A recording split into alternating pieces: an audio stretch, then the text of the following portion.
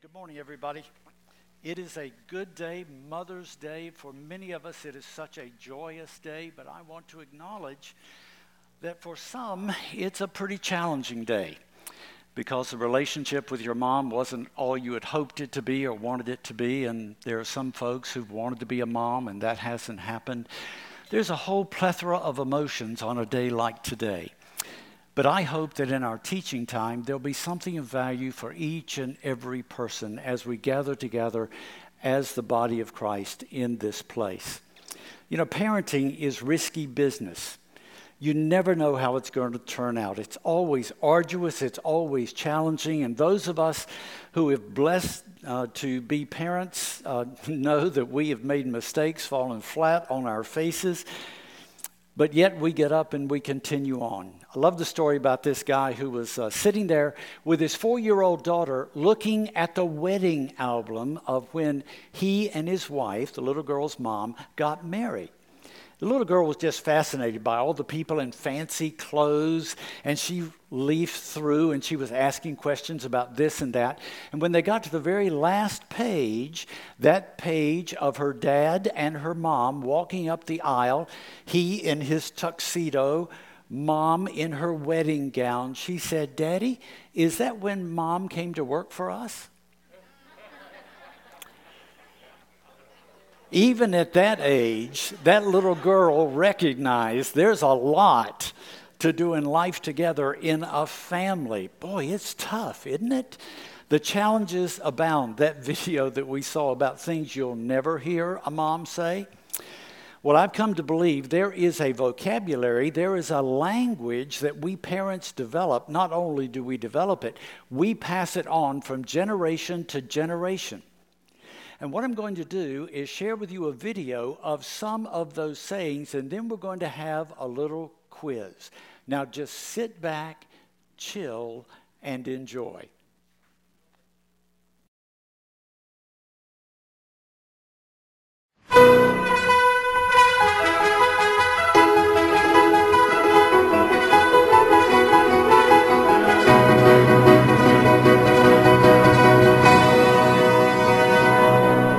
Get up now, get up out of bed. Wash your face, brush your teeth, comb and sleepy head. Here's your clothes and your shoes, hear the words I said. Get up now, get up and make your bed. Are you hot, are you cold, are you wearing that? Where's your books and your lunch and your homework? And grab your coat and your gloves and your scarf and hat. Don't forget, you gotta feed the cat. Each breakfast is worth tell us it's the most important meal of all. Take vitamins so you will grow up one day to be big and tall. Please remember the orthodontist will be seeing you at 3 today. Don't forget your piano lesson is this afternoon, so you must play. Don't shuffle too slowly, but hurry.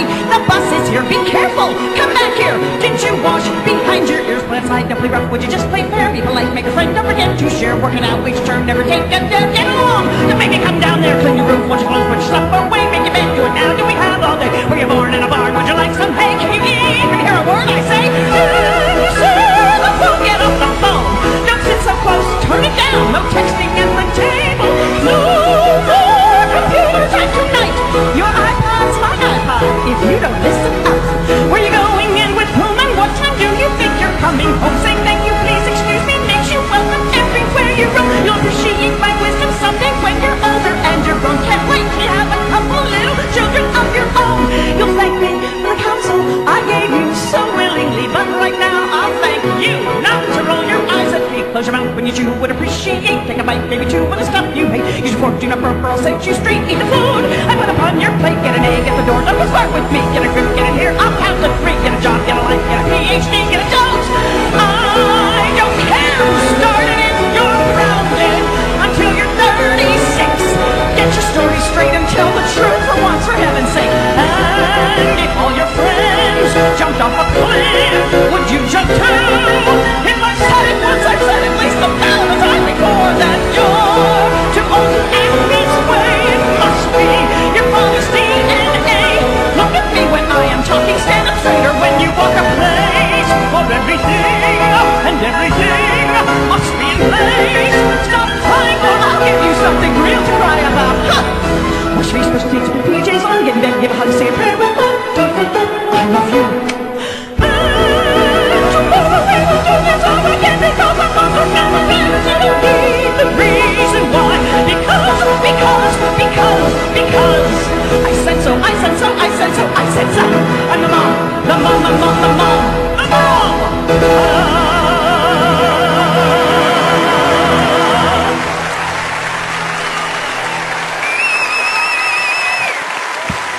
right. Mass confession time. How many of you heard at least one or two of those things when you were growing up? Would you raise your hand? That's not the confession. All right. How many of you, when you heard those things at some point said, if I ever have kids, I am never going to say that to them? You can raise your hand. All right. Here's the confession. Though you said you would never do it, how many of you have ever heard some of those coming out of your mouth? Yes. It's in the DNA, isn't it? Yeah, it's in that DNA. Parenting, it's risky business. It is tough duty, and nobody knew that more than a woman named Jochebed. She's an ancient woman. We get her name from Exodus chapter 6, verse 20, where she is named with her husband, Amram. They are Hebrew slaves in the time that is prelude to the Exodus. Now, I'm going to paraphrase our scripture this morning, which is from Exodus chapter 2, verses 1 through 10. In this story, this section of the story, Jochebed is pregnant. And this is a very tenuous time. You see, she is from the lineage of Jacob, the lineage of Abraham and Isaac. Centuries before, Joseph came to Egypt. Joseph was one of the sons of Jacob. He had 11 brothers. Now, he was not a wise young man. His father showed him favoritism, and he lorded it over his brothers, so much so they got sick of it. And when he was older, they set upon him and sold him into slavery to caravanners that were on their way to Egypt. Once there, he was accused of a heinous crime, falsely imprisoned, spent years languishing there. But because of his great faithfulness, he rose to a place of prominence. And with his wisdom and acumen, he saved Egypt from a tremendous economic catastrophe. He so garnered the Pharaoh's favor that the Pharaoh invited Joseph to have his father and even his naughty brothers to come down and settle in Egypt. So all of the Hebrews came down and settled in the northern province of Egypt. For many years, there were good relationships between the Egyptians and the Hebrews. But in time, the Pharaoh that thought so much of Joseph died, and ensuing pharaohs diminished the value and the legacy of Joseph. In the meantime, the Hebrews were prolifically fruitful, babies being born, so much so that the Egyptians began to be worried that they might be an overwhelming force against them should war break out. The Pharaoh, in an effort to stem that tide, sent out an edict. He said, for every Hebrew child that is born, if it is female, she may live. But if it is male, the male child is to be thrown into the Nile. There's Jochebed, perched on the birthing stool, in the throes of labor, attended by the Hebrew midwives. And in the strain of labor, at last the baby is delivered into the hands of the midwife. The baby's mourning cry is heard. The midwife calls out, it's a boy. And whatever joy there is tinged immediately with panic, because Jochebed knows the edict. And she cannot bear the thought of this child being thrown into the river. The first thing we learn about Jochebed is that she's going to be proactive in the life of her children. She is not going to sit back and just let life happen. The text says that for 3 months she hid the baby. Now, what does it mean to hide the baby? Certainly, people in that village, wherever she was, would have known that she was pregnant. What she is hiding is the sex of the baby. But after 3 months, she knows somebody's going to find out that is a boy child. So she takes a papyrus basket.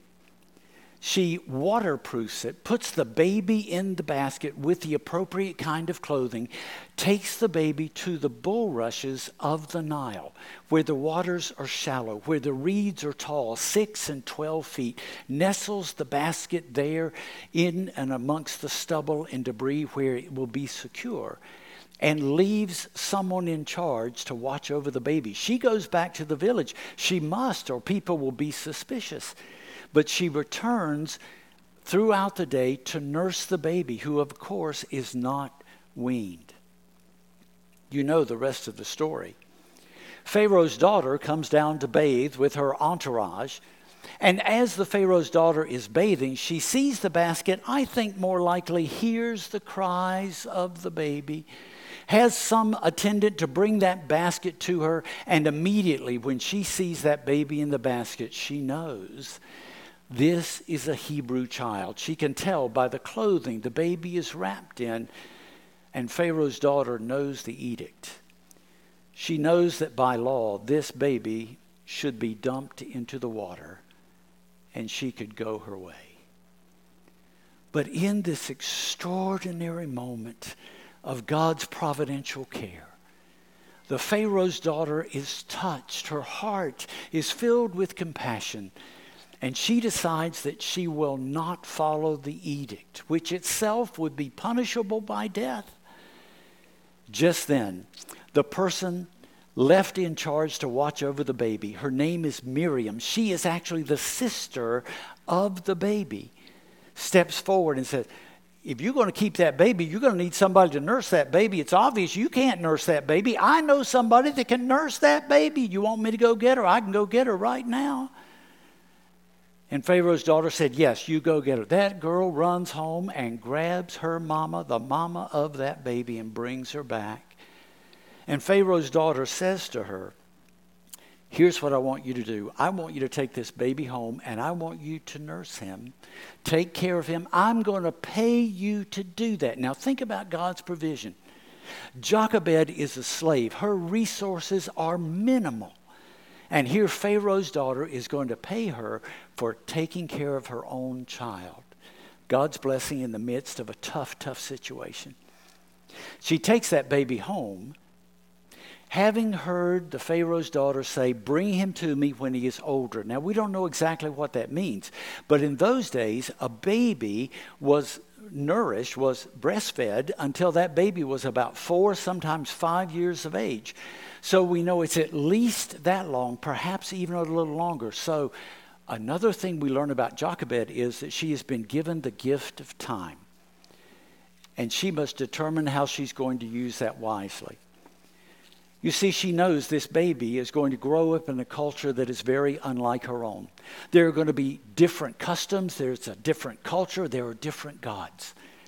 So she is going to do everything she can to build into this baby's life a sense of identity, who he is.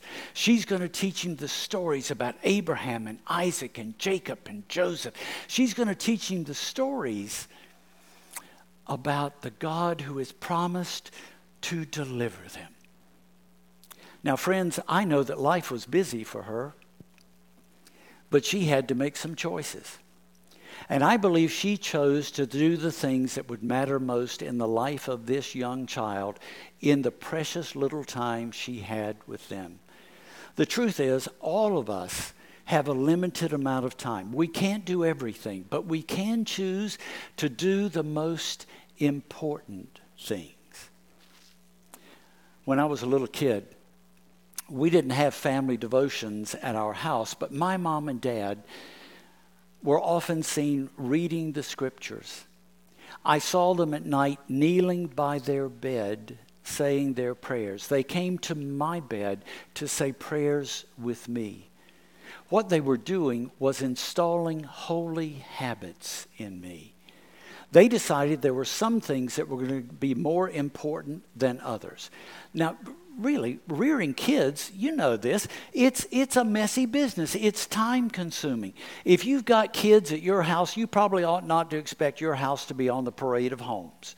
Give yourself a break. Let yourself engage and do the things that matter most for these children. Now, some of us are going to say, yeah, but I don't feel adequate to do those things. I mean, I'm not trained theologically or biblically. Here's the good news. You just have to be one step ahead of where they are. And you know how you do that? You do that by you engaging in your own devotional life, deepening your own spiritual journey, taking some of the Bible studies, some of the group studies that we do here, joining your heart with others of like mind and like life station to share the journey of parenting together. This is not just moms. This is about moms and dads, grandparents and grandmas. This is important for you because you have more influence than you can possibly imagine on those young lives. Another thing that I think Jochebed did was to teach her children appropriate responsibility and accountability. Who was there on the riverbank watching after that baby? Miriam. She was given the responsibility. Her mother trusted her. I bet that she prepped her well to do that responsibility. All of us are called to teach our children. We as the faith community are called to invest and teach our children as they grow increasing levels of responsibility and accountability so they can make wise, God-honoring decisions when they're adults. You see, we're not just rearing children, we're rearing adults.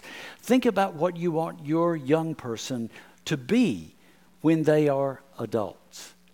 Now, I know when they're real little, we just fix things. We take care of it. We try to guide them. When my wife, Lydia, who's with us in this worship service this morning, was about 9 years old, she had 2 younger sisters born. They weren't twins, but they were 11 months apart. Can you imagine that? Well, when they got to be about 3 or 4 years of age, whenever Lydia and her mom and the younger sisters would go to a grocery store or department store, the younger sisters would split and go in opposite directions. And Lydia's mom just got tired of that and put Lydia in charge. And my wife is a take charge person. So at age 13 or 14, when they would go to that department store or grocery store, she would put a hand on each one of their necks and then just steer them where she wanted them to go in that.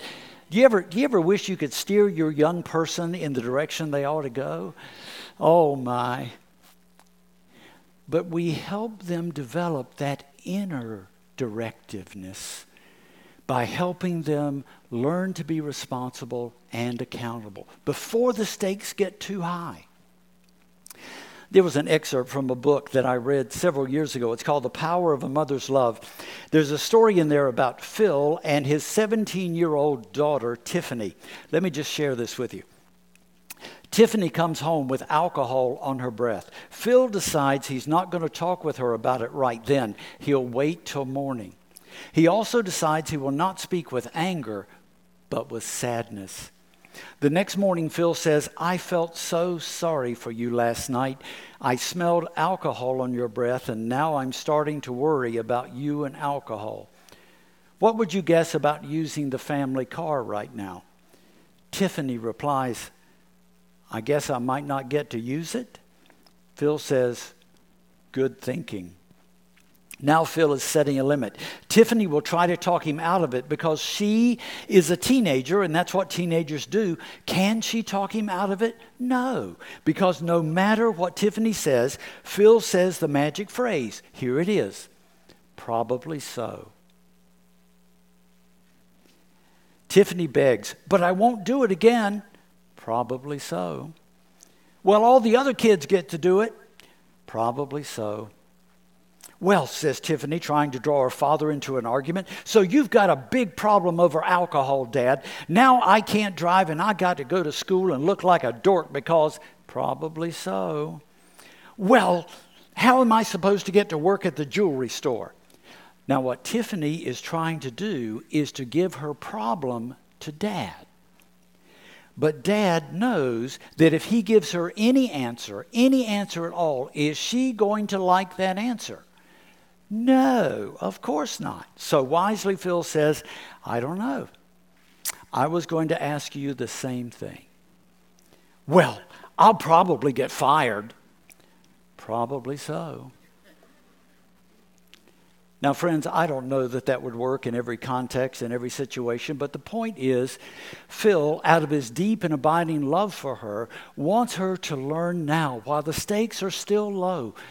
Taking responsibility for your own decisions means also taking accountability for the consequences of those decisions that invariably come, good or ill. Now, I know we won't do this perfectly. It's an art, this thing of rearing our children. We will make mistakes. But we need to try to do that consistently. And the good news is that we are surrounded by an incredible faith community here at Wesley Memorial. We have dedicated, committed, well-resourced folks who deeply care, who deeply love the children and our youth and you, and want the very best for your lives and your spiritual journey. In children's ministry, right just over there and on that next floor up, the children are learning about God's love for them and what it means to be a disciple at age-appropriate levels. Our youth and teenagers are being nurtured and mentored by that ministry team. Friends, they want to partner with you. Our whole church wants to partner with you in this journey of parenting and grandparenting. You see, we believe there's so much at stake. These children and youth will be grown and gone in just a few years. They're going to be out there in a culture that has contrary voices, that offers alternative ways to live that are not in keeping with the scriptures, and we need to build into them, as Jochebed built into Moses and Miriam and Aaron, a sense of identity, that they might recognize the claim of God in their lives, that they might not only have the knowledge, but they might have the experience of God's love and action in their lives, so they can stand firm for what is right and life-giving on this journey. Not only did Jochebed teach responsibility and accountability, I think she also made investments in the spiritual and emotional accounts of her children. You see, it's not only the children. There is no interaction we have with another human being that is a neutral interaction. It either makes a positive deposit or it makes a withdrawal of some kind. I want you to think about positive deposits that we can make in spiritual and emotional accounts. Affirmation, encouragement, acceptance, listening, being fully present, witnessing to our own understanding of faith and how we experience the Holy One. Now think about those withdrawals that we make in relationships with our children and other human beings. Unforgiveness, bitterness, anger, discounting, inattention, and by our actions indicating that church is optional if there's nothing better to do.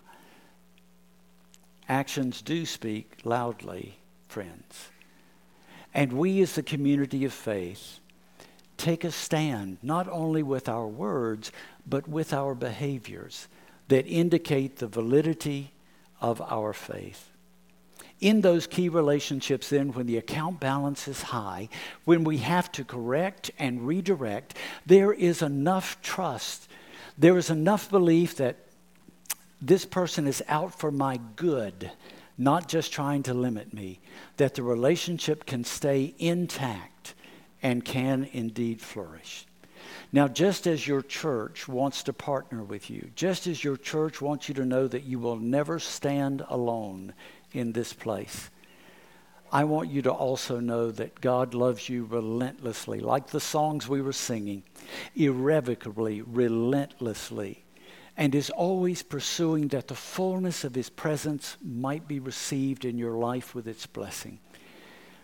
You are not alone. I do realize that sometimes you might feel that way. Sometimes because of relationships that have gone astray, relationships that are strained and broken, you may feel abandoned and wondering if God is present. I want to assure you that God does hold you very close. That truth came home to me several years ago now when I was visiting my mom in a local memory care unit at a wonderful retirement community here in High Point. She was on the verge of her 91st birthday, though she wouldn't know it. Deep in Alzheimer's for years. She no longer had recognition of any kind. She had lost the ability to speak. And on those visits I would make with her, I would commute up from Charlotte and see her once a week. I would sit there and just hold her hands and speak into her life. I don't know if she understood at any level, but it was my need to say. I needed her to hear that I love her. I needed her to hear that I appreciated her. And on that day, as I was holding her hands, I was looking at her palms.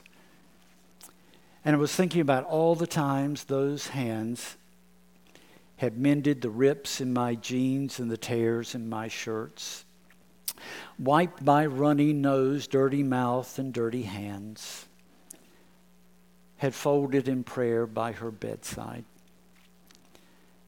And as I was looking at the palms of her hands, suddenly I remembered that verse from Isaiah 49:15, where the Holy One is speaking to a people who are feeling abandoned, who are wondering if God still cares about them.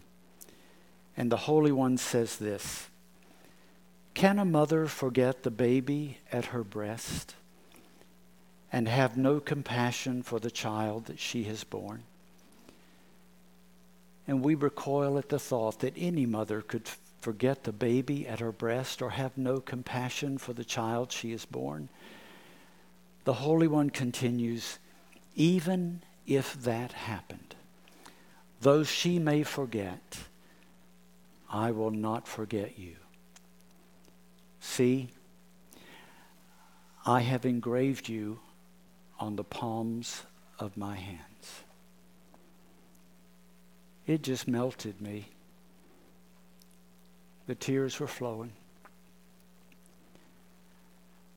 And in my tears, I thought about that resurrection appearance that Jesus made to the disciples behind the locked doors in a secluded room. Most of them had only heard about the empty tomb. They had not seen him yet. And when he appeared, they were terrified. But he said to them, "Be at peace. Look at my hands. Touch and feel." And as he extended his hands and they saw the marks of the nails, they would have seen God's love engraved on his hands. Friends, that's how much God loves you. He loves you in the midst of your best of times, your worst of times. He loves you in the brokenness of your life. He loves you no matter how far out of bounds you may be. And through the love of God, through Christ Jesus, he has opened his arms and he says, "Look for your name. It's here. It's for you." Would you pray with me? Oh God, we thank you for these moments. We thank you for those who have given us life. And we thank you that we get to make the choices of how we spend that life, how we choose to live, and how we choose to serve, and who we choose to serve.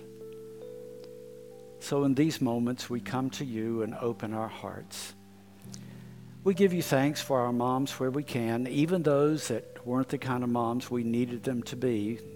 It was through them that we received the gift of life. And we can honor them by the way we use it.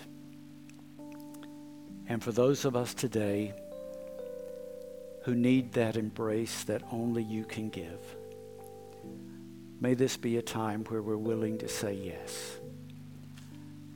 I want to experience my name engraved on the palms of your hands, Lord.